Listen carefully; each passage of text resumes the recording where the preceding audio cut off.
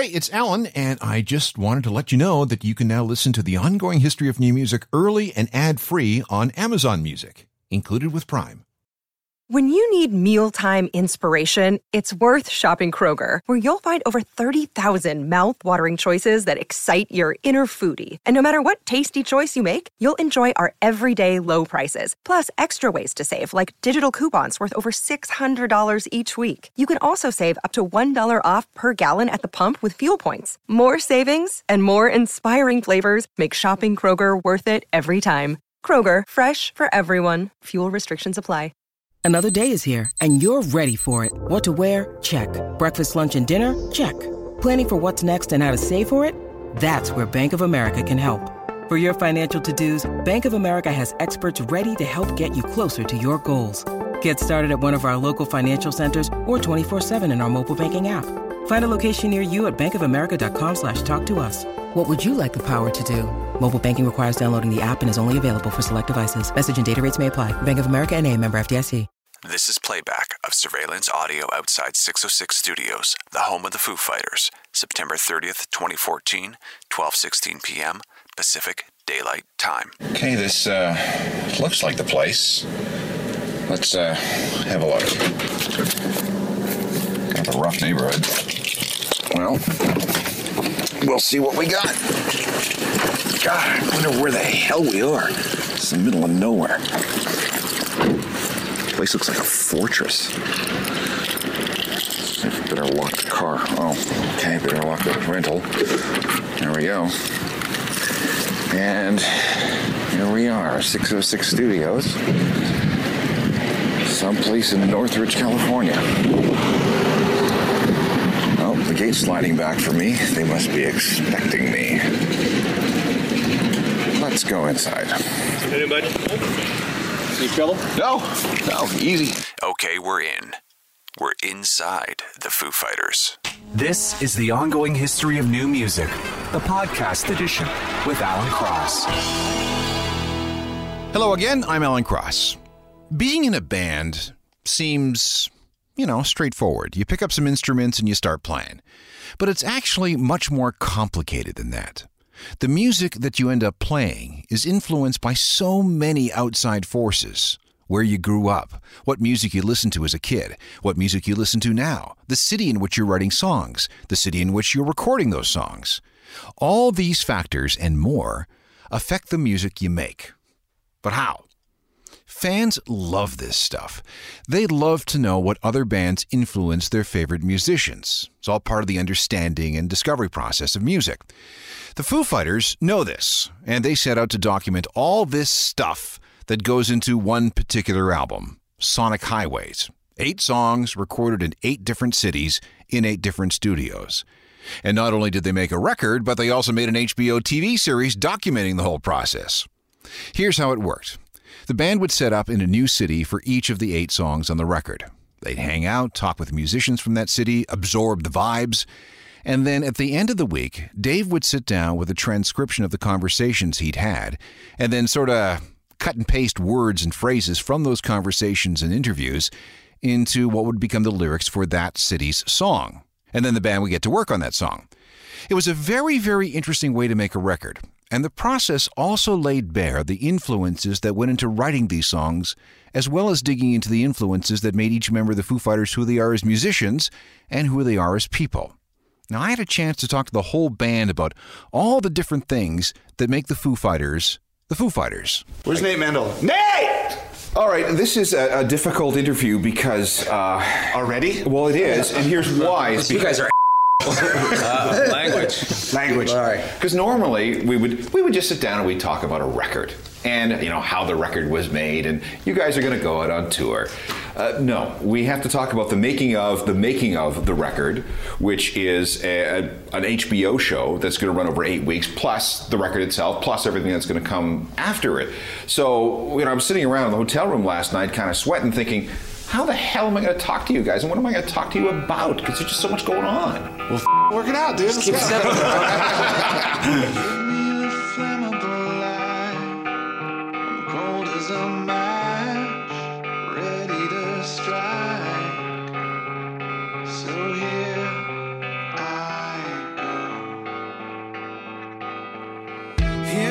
There's a city on fire, singing along. Something from Nothing, the first single from the Foo Fighters' 2014 album Sonic Highways. That track was recorded at Electrical Audio in Chicago, the studio owned by Steve Albini, the guy who recorded Nirvana's In Utero album. The guest musician on that song is guitarist Rick Nielsen of Cheap Trick, a power pop band from the late 70s and early 80s that was a big favorite of the guys in the Foo Fighters when they were growing up.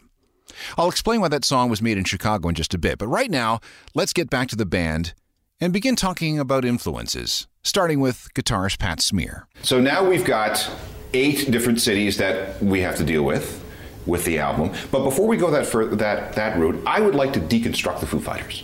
Everybody comes from a different place, right? So let's see if we can figure out the sum of the parts before we get to the sum of the parts. Does that make sense? Yeah. Okay. This is fun. Let's begin. Didn't even need that. I haven't even said it. We haven't said anything. I'm going to save you for last. Okay, good. I'm going to start with you because you're The oldest. I wasn't going to say that. I was going to say the elder statesman of the bunch. I'm good. Older statesman? The older statesman. So, Los Angeles, member of the Germs. What did LA do to you as a musician? I don't know.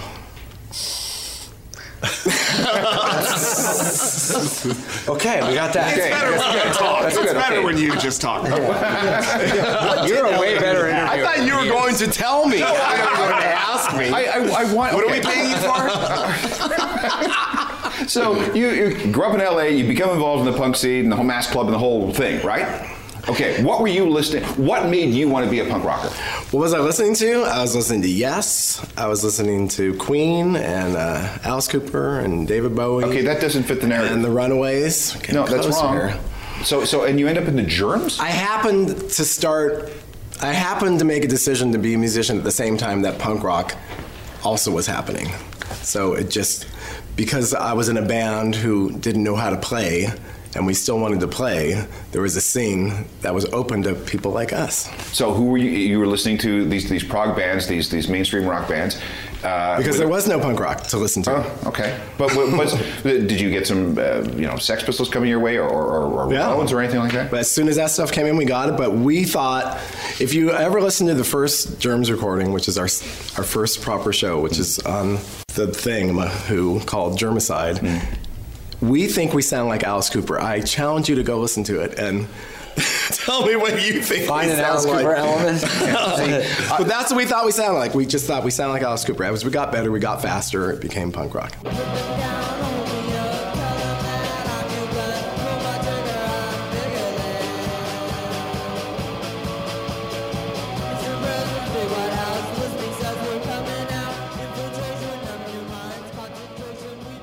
The Germs from the summer of 1977, featuring an 18-year-old guitarist named Pat Smear, who would later play with a bunch of different groups, including Nirvana, Belinda Carlisle, yes, her, and now the Foo Fighters. All right, let's move on to guitarist Chris Shiflett. I grew up in Santa Barbara, about an hour and change. The mean streets of Santa Barbara, baby. Okay. Which was a great place to grow up. And I didn't realize it at the time because, like anybody else, you think, oh, my hometown's totally boring and lame. But we had a great music scene. Everybody played music every weekend. There were keg parties with bands. There was a little barn we used to rent out in Isla Vista, and we'd go play there. And everybody knew each other's music all the time. Plus, it was close enough to LA that I could come down here for shows. So Santa Barbara, and it was a big enough town that a lot of bands actually came through Santa Barbara. So there was just a great music scene happening. So what were you listening to as a kid? When I was really young, I just listened to what my brothers listened to, and they listened to the Beatles and the Stones and Bowie, and then later on Zeppelin and Aerosmith and stuff like that. And it wasn't until high school that I really got turned on to punk rock, and it was just because that was, if you wanted to go to a show, there was no big rock show in Santa Barbara, so you just wound up going to punk rock shows and drinking beer and meeting girls and all that stuff. It just all kind of commingled. This track from Sonic Highways was made out in the desert, Joshua Tree, California. The studio doubles as the owner's house, and whoever is using the studio basically bunks at the owner's place. Cooks for them and everything. Clients have included Queens of the Stone Age, Arctic Monkeys, and Daniel Lanois. The song that we're about to hear features guest guitarist contributions from Joe Walsh of the Eagles. This is called Outside.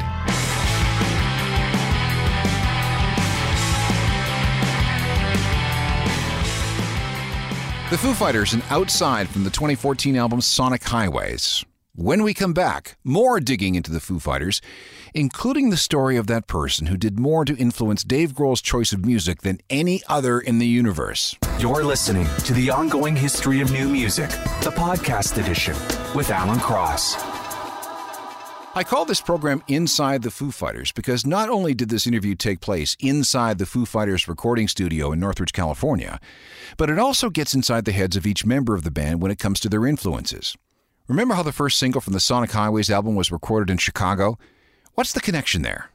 Well, Dave Grohl has the story. Punk rock is like folk music, where it's the scene that everybody gravitates to because it's all about what people are talking about and they're concerned about, right?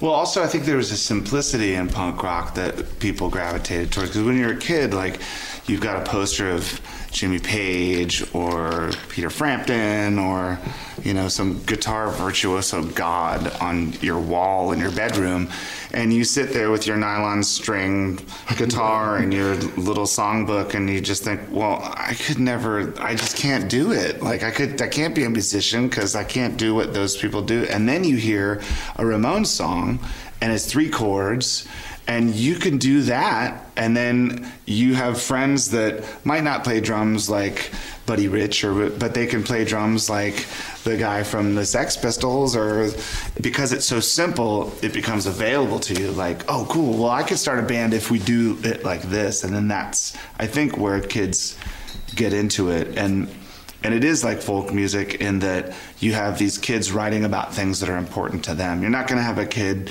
in Springfield, Virginia writing songs about Jack Daniels and mud wrestlers and limousines. You're going to be writing about what's going on in your neighborhood or your home. And in that, like folk music, it's kind of like reporting, you know, like you're writing about things that really happened to you. Yeah, I mean, when I was young, I was the same. I listened to the Beatles and Stones and Zeppelin and classic rock stuff. And then I went, when I was about 13 years old, I went to visit a relative in Chicago, and my cousin Tracy had just turned into a punk rocker. And she said, hey, I'm going out tonight. Do you want to see a band? And I had never seen a band live on stage before.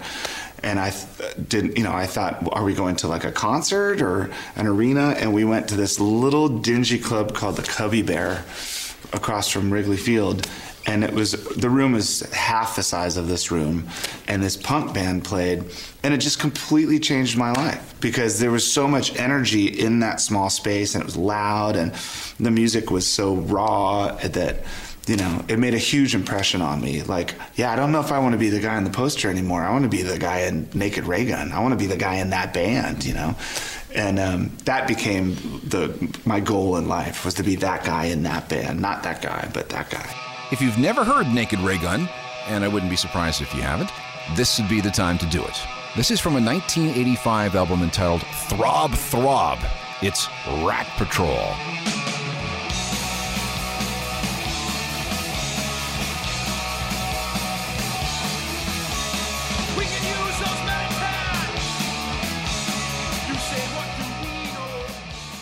From Chicago, that's Naked Ray Gun and Rat Patrol, which became a favorite song of a very young Dave Grohl thanks to cousin Tracy. Next up on our couch is drummer Taylor Hawkins. Taylor. You know, there wasn't really much of a scene of any sort where I lived. Everybody played reggae music. Which was where? Orange County, Laguna Beach, California. And everybody liked reggae. So hard rock was really frowned upon. You were a Hesher. You were from the Valley. You were not cool. You weren't a surfer. Surfer. That's so weird. It is what it is, you know. So my punk rock became Rush and Queen and stuff because I had to hide those records from my brother and his friends and stuff like that. If he didn't listen to Level 42, he'd get his ass kicked. It's not Level 42. It's like, like the 80s new wave and stuff, which actually I love all that stuff. And I liked all that, but I also liked, Rush and Queen and stuff because I did want to be the guy on the poster. I did, So there wasn't really much. So my bands were not, I didn't really have, I had bands kind of, but there were more bands that just played in garages that rarely ever played. I played in a cover band for a while, sort of. That's when I realized you could actually make money playing music. I played a wedding and we didn't get paid. And my mom went down to the people, the guy that worked, where the guy worked and screamed. We got our money. Amazing. So yeah. Mom got your money? Yeah, my mom got our money for us. But that was the first time I got paid to play music. I remember. So I figured at best, you know. And LA was kind of close, you know, but it seemed so far away, you know. And it wasn't until when I got in high school I heard Jane's Addiction, and it was funny because up until then, all I was listening to was music from 5 or 10 years before, Queen and Police and whatever, all that sort of classic rock and early new wave stuff or whatever. And then when I heard Jane's Addiction, because it was all Warrant and all that kind of crap, you know, like whatever they call hair metal now, which was just like blah music, you know. And then I heard Jane's Addiction, and it was like dudes that could play, like the dudes in the poster, but they were a mess, and they were disgusting, and they were awesome, and they were scary. And I just became a complete, like, disciple of them. Same story. I mean, it's just that Jane's is your punk rock. Yeah, I guess so. I guess I went to John Anson Ford Theater. They did 7 nights up here in LA, and I was just like, hey, Perry Farrell came out on stage with green dreadlocks and a woman's hat on, and he told the first guy in the front row to the second he came out on stage. I was like, these guys are crazy. They're the best at that time for me. So, if you're going to travel across the U.S. making records, you have to use a studio in Nashville. I mean, that just goes without saying. This next track was made at a place called Southern Ground Studios. It's called Congregation.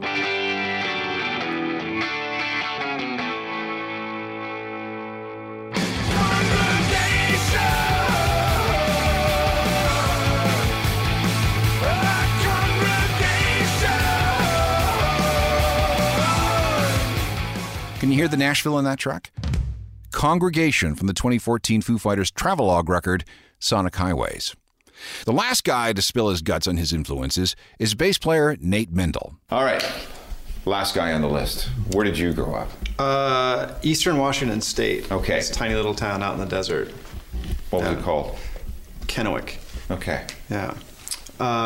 And there was really no music happening there. And me and my friends got into punk rock. And why? That's a good question. I don't know, because everything else was around and much more popular. And, you know, you're a band of like misfits, and it's just, you see the world in a slightly different way. And we were drawn to it. What records were you and your friends buying? Well, the one that where I understood what hardcore, we call it hardcore at the time, was about was Black Flag's Damaged. You know, I didn't understand it, and like halfway through it, I'd put it on for some reason, and then it clicked. Like, just the energy of it, and the aggression and the weirdness. I loved it. And then I've got like the least depth of musical knowledge of anybody here, because I didn't have the older brothers or get into like the bands that could play. Like, I only cared about hardcore for about 10 years, like those formative 10 years. Wow. Yeah, so Taylor still turns me on to bands, you know, like I listen to Boston now because he's like, you should listen to Boston, they're good. I have to ask about, being Canadian, I have to ask about Rush. You guys got to induct them into the Rock and Roll Hall of Fame, finally. I grew up on Rush. They were on my wall. Neil Peart was my guy on the wall. Tell me about them and what you felt about them. I remember I had another cousin, give me 2112. Maybe when I remember I was in 3rd grade.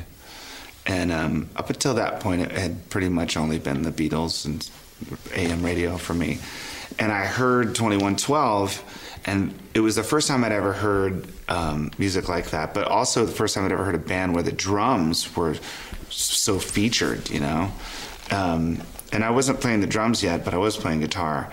And my cousin, at the end of that, and it just smelled like incense, and it had like weed in the cracks and seeds in the thing, and he's like, yeah, man, take it home. And I remember taking it home, but I was afraid to show my friends this new record because of those kimonos they were wearing and the like crazy camel toe that Alex Lifeson had, like, and then Geddy Lee's voice. I was kind of afraid to tell my friends that I was into this, you know, but I listened to it all the time. And to this day, I still rip off Alex Lifeson's guitar playing in a lot of Foo Fighters songs. Yeah, that's what's funny about this band. A lot of like anything weird that I do on the drums is usually ripped off from a Rush record, like any crazy fill.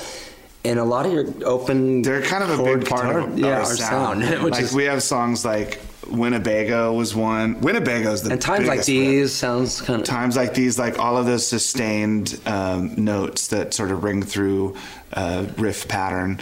I got that from listening to Rush. Sorry guys, thanks for everything. Yeah. Thanks for the drum fills and the open guitar chords. Sure. And then Pat's vocal style is actually like Geddy Lee, but Pat doesn't sing anymore. So. The same and Nate's love of kimonos comes from, And Chris still plays Dungeons and Dragons, actually. That's right. So. And sometimes I stand naked in front of a giant just for fun. Another influence that we can't ignore is DC hardcore. Dave Grohl grew up next door in Virginia, and DC hardcore basically gave him a reason to live. The second episode in the Sonic Highways HBO series talks all about this. Naturally, something from the album had to come out of Washington, so the Foos set up at Inner Ear Studios, a place that's in its third decade. So many of his heroes, so many of the bands he loved as a kid, made records at Inner Ear Studios.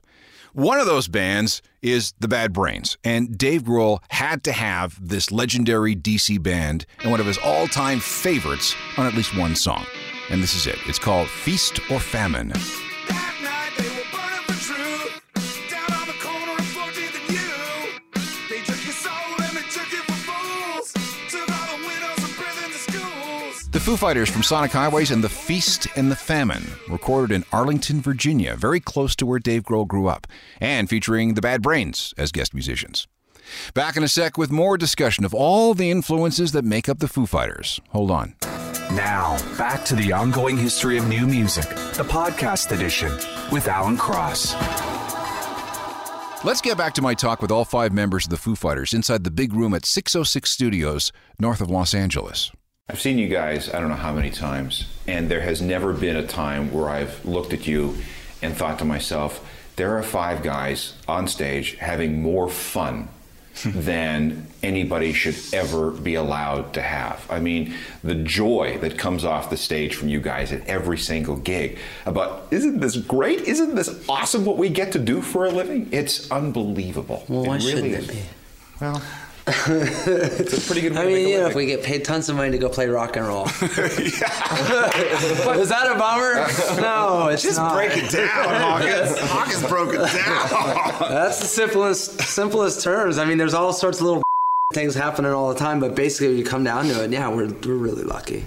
Let's try and dissect one more song. There was no way the Sonic Highways album could not feature a song written and recorded in Seattle.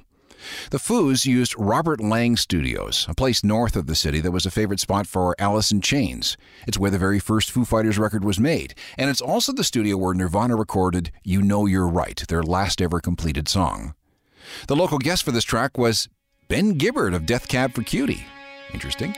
It's called Subterranean.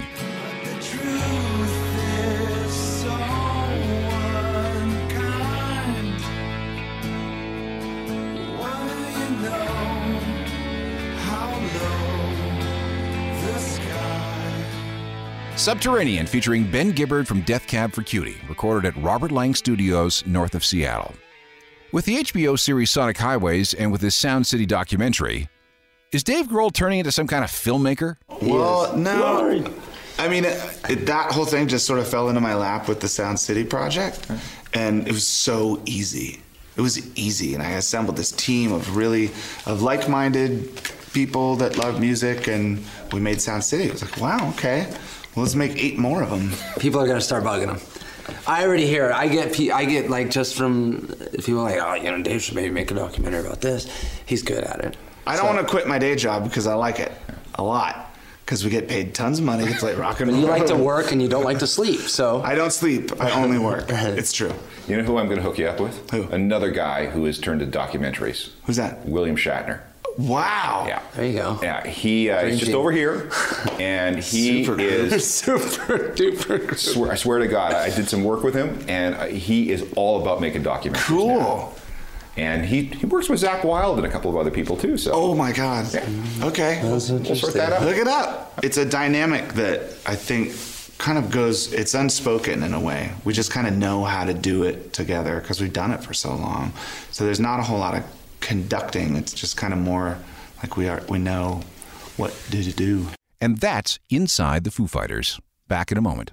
More of the ongoing history of new music, the podcast edition with Alan Cross. And that does it for another week. A quick thanks to everyone associated with the Foo Fighters organization for letting me into their world. It was pretty cool. Meanwhile, you can join me on my website, a journalofmusicalthings.com. It's updated every single day with all sorts of cool stuff. You need to check it out, and often. And you should subscribe to the newsletter. It's free, and it'll never come with any spam. You'll get a bunch of cool music news stories delivered to your inbox every weekday. You can find me on Twitter and Facebook and Instagram and Google+. Technical productions by Rob Johnston. I'm Alan Cross. You've been listening to the ongoing history of new music, the podcast edition with Alan Cross. Subscribe to the podcast at iTunes and through Google Play.